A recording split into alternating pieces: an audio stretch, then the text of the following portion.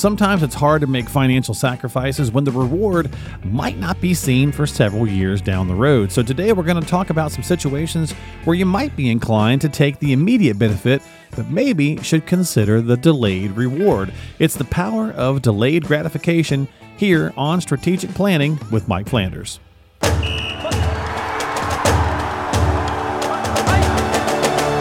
Welcome to the Strategic Planning Podcast with financial coach Mike Flanders. With more than 40 years of experience in the financial services industry, Mike knows the X's and O's that'll help you achieve your financial goals.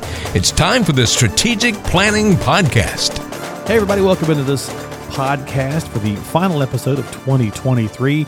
Mike and I are dropping this just a little bit before Christmas, so Merry Christmas to everybody. And Merry Christmas to you, Mike, my friend. What's going on?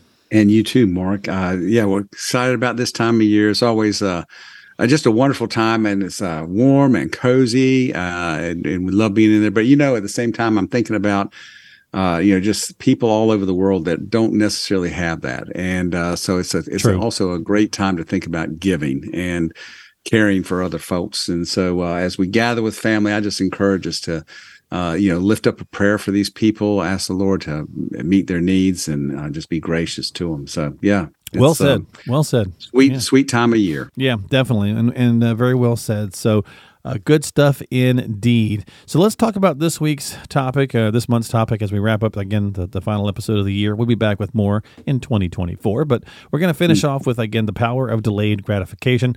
Patience pays, and that's not easy for us as humans.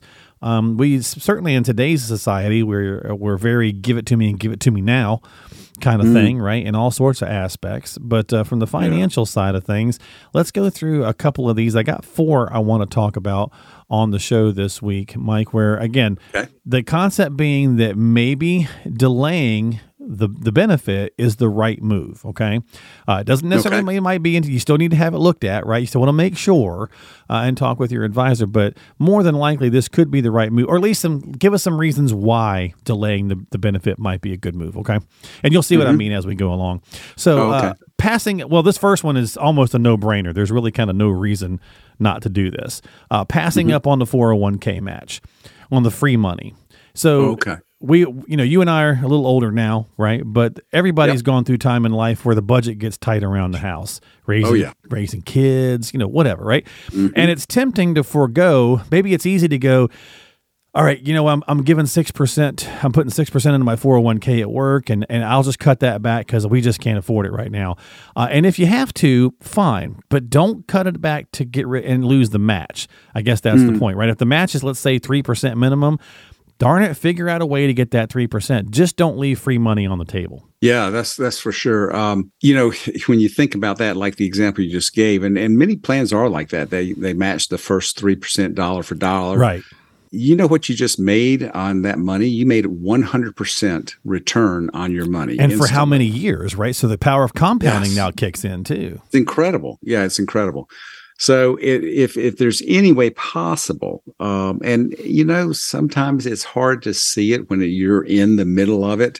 And also that's where I find, like if I'm trying to figure out something a lot of times, whether it's financial or otherwise, I'll go talk to somebody else and just kind of tell them what's on my mind and say, you hearing anything that I might be thinking should think differently about? Right. And a lot of times a third party can identify some things. So get in front of somebody that can help you see that, maybe this thing that you think you can't do without in your budget or whatever, it actually can go away and it won't hurt you. Yeah. Yeah. And the reality is we all know that if we can just put that in there to get that free match, we typically don't feel it that much and you don't miss it. It doesn't take but a couple of paychecks and you've totally forgotten about it, right? Yeah, so that's true. Money. You get used to it. That's for sure. Yep. And so, you don't want to do that if there is any way around it. And, maybe you're putting a whole lot more than what's required in order to get the match because, they're not all dollar for dollar. Some of them are 100% on the first 3% and then 50% on the next two, or right. Any number of combinations that employers might put together for your plan. And maybe you're putting more than what's necessary to get it. It may cut back, but don't cut back to the point where you lose any of those employer dollars. Exactly. So, and the future you, again, this delayed gratification point, you're delaying the happiness you're going to feel till later on, but you're going to feel it. So, and 20 or 30 feel a years lot longer too. Yeah. And that's you're going to feel it longer. Yeah. Great point. So that one's kind of easy, but these next three, maybe there's some more conversation or argument to go back and forth on a little bit. So let's start with the second one here, Mike, saving only in those tax-deferred accounts, right? So, again, we're taught to just go ahead and do the traditional IRA or the 401k, and the other tax-deferred thing is not that big a deal. Well, all right. So why have people kind of steered away from the Roth for the last number of years? Because they don't want to pay the taxes now. Ouch. It hurts. I don't want to give the money. I mean, think about it. Let's be honest. If you have to give the government money now, or you can kick that down the road for 30 years, what do most people do? They kick it down the road for 30 years. Right. But why might it be a better idea to pay the piper now, feel the pinch, and get the happiness later? Right. Yeah, I mean, there's different things you need to weigh. Number one, you think, and it's harder the younger you are to figure this out, but it's worth the exercise. Is based on your work, your potential career path, the amount of money you are earning and can earn as you progress through that. And therefore the tax bracket you're going to be in. Now, that's a big question, right? Sure. They can always change the rules, right? The tax law is going to change back to what it was pre-2018 come the end of 2025 in just 2 short years from now. Right. Unless Congress does something to extend it or change it or do something else. And you know what the chances of that are. Yeah. So rates are probably going to go up. So you look at that and then you say, okay, down the road, what do I believe about rates on taxable income, and where do I think I will be? I mean, we all kind of know ourselves to a certain extent. Am I a good saver? Do I know how to forgo gratification? Yeah. All those kind of things. Will I probably have a big nest egg that will be good for me in retirement? And so when you look at those kinds of things, or do I tend to spend money now and I worry about the future later? Okay, thinking about those, you can determine to a certain extent that will I likely be in a higher tax bracket when I retire or a lower tax bracket when I retire than what it is while I'm working. Yeah, and don't be fooled, right, Mike? Because unfortunately, we've been taught for 30 or 40 years if we're going to be in a lower tax bracket in retirement, and it's just not the case anymore. More and more people, most people and most advisors I talk to say that their clients are in the same tax bracket. Same, yes. Yep. Right. Yep, that happens quite a bit. And so, considering that, and that's a third way of looking at it too, is I'm probably going to be in the same bracket, is if you're going to be in a higher bracket during your working years, then that probably tends to say do currently tax deferred contributions in traditional IRAs and 401ks and that kind of stuff. Right. Because you're going to reduce the tax bill on the higher earnings, and then later on you'll be in a lower bracket and lower earnings. Now, and I'm going to change all this when I get done doing this little exercise with you. But if right now you're in a lower bracket than what you think you'll be in retirement, because you're a good saver and you think you'll build up a lot of money and produce more income in retirement than you would during your working years, or at least equal to, then you might want to go ahead and do Roth contributions where you forego the tax deduction now, but all those monies you contribute plus all the earnings on it is tax-free when you hit retirement. So when you're in a higher bracket. And if you're equal, same bracket, same income basically in retirement as you are during your working years, then, 6 1/2 does the other, right? Although I would tend to lean more toward the Roth contribution in that scenario also, just because of the tax-free nature of the income later. But here's the thing I'll take away from all that is I like the idea of having money in 2 pockets, a tax-free and a taxable pocket. And I can balance things that way. I want to tend to, if I'm going to be in a higher tax bracket later, be heavier on the tax-free income. than I am on the taxable income. But it's not necessarily a bad thing to have some there because of just like we talked about in our last episode about standard deductions being so high. If that stays the case, there's some things you can do there with that. So anyway, I would just kind of do a little assessment on where do I think I'll be later versus how I am now during my working years and invest accordingly. Yeah. And I think most retirees are probably, most people that are already in retirement, who don't have that long time horizon now are finding themselves wishing that they had done Roths a little bit sooner. And so it's certainly good information to share with their kids or their grandkids who are in their early working years as well. But if you are a retiree, does it mean a Roth is bad for you just because you're older? No, right? I mean, you could still possibly use one. Are you still making some money? Are you still earning some money? I don't know what you're. I see. I'm sorry. I was dead silent there because I didn't quite catch what you were aiming No, that's okay. Yeah, if you're still earning money, is a Roth necessarily a bad thing? Right. I got you now. Yeah. So probably not, right? Right. Probably not. Yeah, exactly. Even if you are older. Particularly if you're in a lower income situation and you're not working full time and just, doing something to keep busy and making a little bit of money. Yeah. Great place to throw it. Think about this. If you don't use it up, guess who it goes to? Your kids. Yeah. And it's tax-free for them. There you go. Exactly.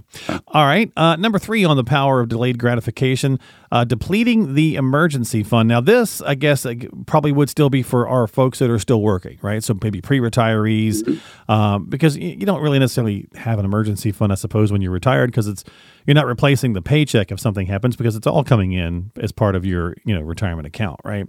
But for when you're still working, hopefully you've got that emergency fund, right? That 3 months or that 6 months or whatever. Should you lose your job and have to get something else. So it can be easy to dip into that account when you need money for another purpose, right? Let's say, something breaks around the house and you got to, let's just grab it out of the emergency funds, kind of what it's for. But just be careful there as well, right? Because it could be a better avenue to look someplace else to get that money and not take away that emergency fund. Yeah, I mean, one thing obviously is just to adjust your budget for that month to try and absorb that additional expense if it's not too excessive. Right. But you're right. The emergency fund is there for emergencies, and so you use it. And that's where I think it's so good to have a regular plan of saving money. Just plugging some money in, 100, 200, 300, whatever a month, back into savings that you don't want to build up huge amounts and have it not working. And so you can always move money over into your investments account if it starts to exceed a 6-month expense balance or something like that in your emergency fund. But yeah, I mean, the emergency fund is there for emergencies and not and I probably did a bad vacation. Right, I was going to say I did a bad job of saying if something breaks because that's kind of an emergency. But or let's look at right now, like Christmas, like say, let's dip into the emergency fund to buy some extra Christmas presents. Right. That wasn't an emergency. That was just poor planning. That was poor planning. Right.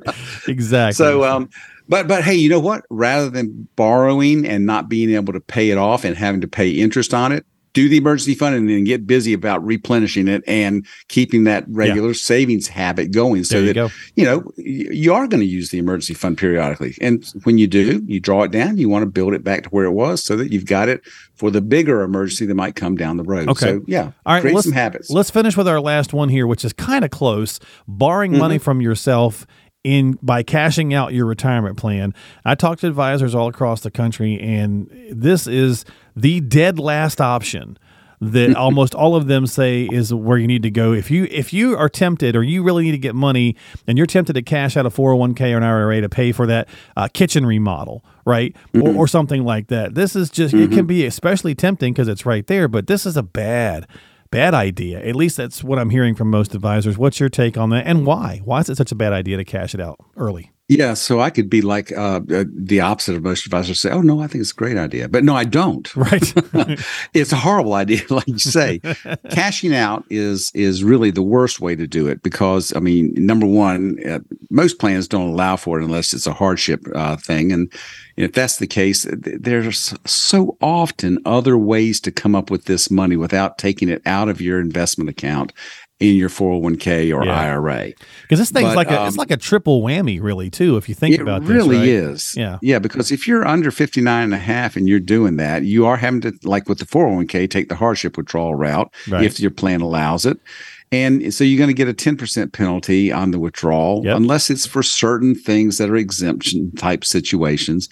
And a kitchen remodel is not one of those. The remodel is not right. Sports car is not one of those, right? Then you got to pay the taxes, right? That's right. So you pay the taxes, and you lose out on having that money invested in building for your growing, future retirement. Right? Exactly. So and how long is it going to take you to put it right? How long is it going to take you to put it back? Right? Ooh, yeah. Could take a while, and you're losing out on that compounding. Right. And with an IRA, you cannot put it back. Okay. I mean, you got 60 days to get it back in there. And if you can do that, you probably could have figured out a better way.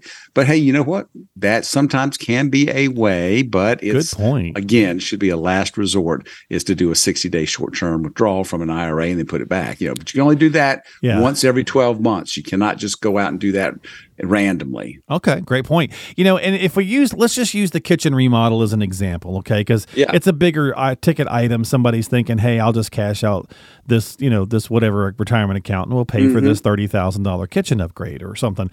And the quick answer used to be, look, just go borrow the money, do a home equity line or something at the bank because the rates were good. And I get right now that while you might take a second glance at thinking about cashing out your retirement because the rates are higher now. That's right. But there's got to be another way. Or even just run the math and figure out what it's going to cost you. Is it going to cost you more to borrow the money from the bank, or is it going to cost you more in all the hits you're going to take by pulling it out of your retirement plan, right? Exactly. And, here's another thing that just kind of goes to behavior and discipline and that sort of thing is, it would be easier to pull it out of the retirement plan because you don't have. I mean, I'm talking about like the IRA, okay, right, not a 401k loan, a hardship withdrawal. Yeah, same thing as the IRA withdrawal. So if you're actually withdrawing the money, not borrowing it from the 401k, you don't have to pay it back. In fact, you can't. And so it's easier. It's like, right. Okay, I took care of this. It's a little cleaner, I suppose, right? And I'm done. Right. But the discipline way would be borrow the money. It's high interest rate, but now I've got to pay it back. And so you're sooner, hopefully, to not pay as much. Sooner, and you're more forced to get that money back in. You've left it in your retirement account so that you're not damaging yourself there, and you're forced to pay it back rather than just say, we got money that didn't really hurt us. And that creates behavior habits also. Yeah, that's a great point. So, just do things that help you to stay on the straight and narrow, so to speak. Yeah, that's a great point. Because once you factor in those additional taxes and all the penalties and the compounding and everything, you got to be kicking yourself a little bit. Your future self's going to be going, hey, what did you do? That's what my were money. You thinking? Right. I mean, thanks for fixing the kitchen, but you could have done it another way. So again, cashing out the retirement plan, not the best of ideas.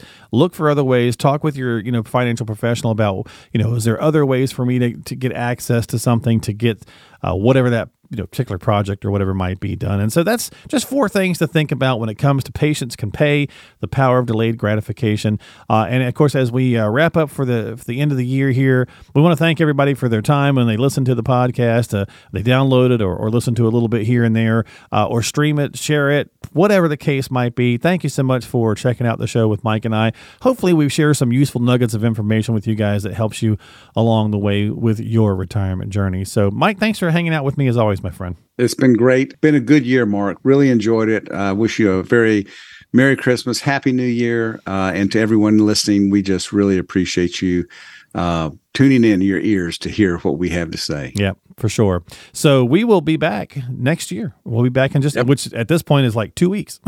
2 weeks. So we get like 2 weeks off, and we'll be back with more podcasts here on strategic planning in the new year. So again, don't forget to subscribe to us.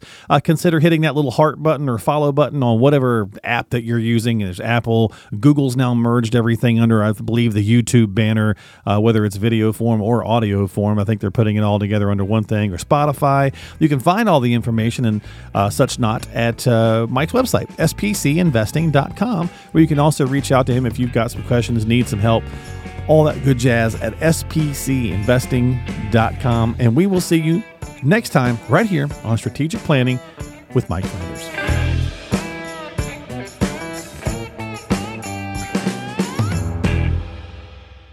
Information is for illustrative purposes only and does not constitute tax, investment, or legal advice. Always consult with a qualified investment, legal, or tax professional before taking any action.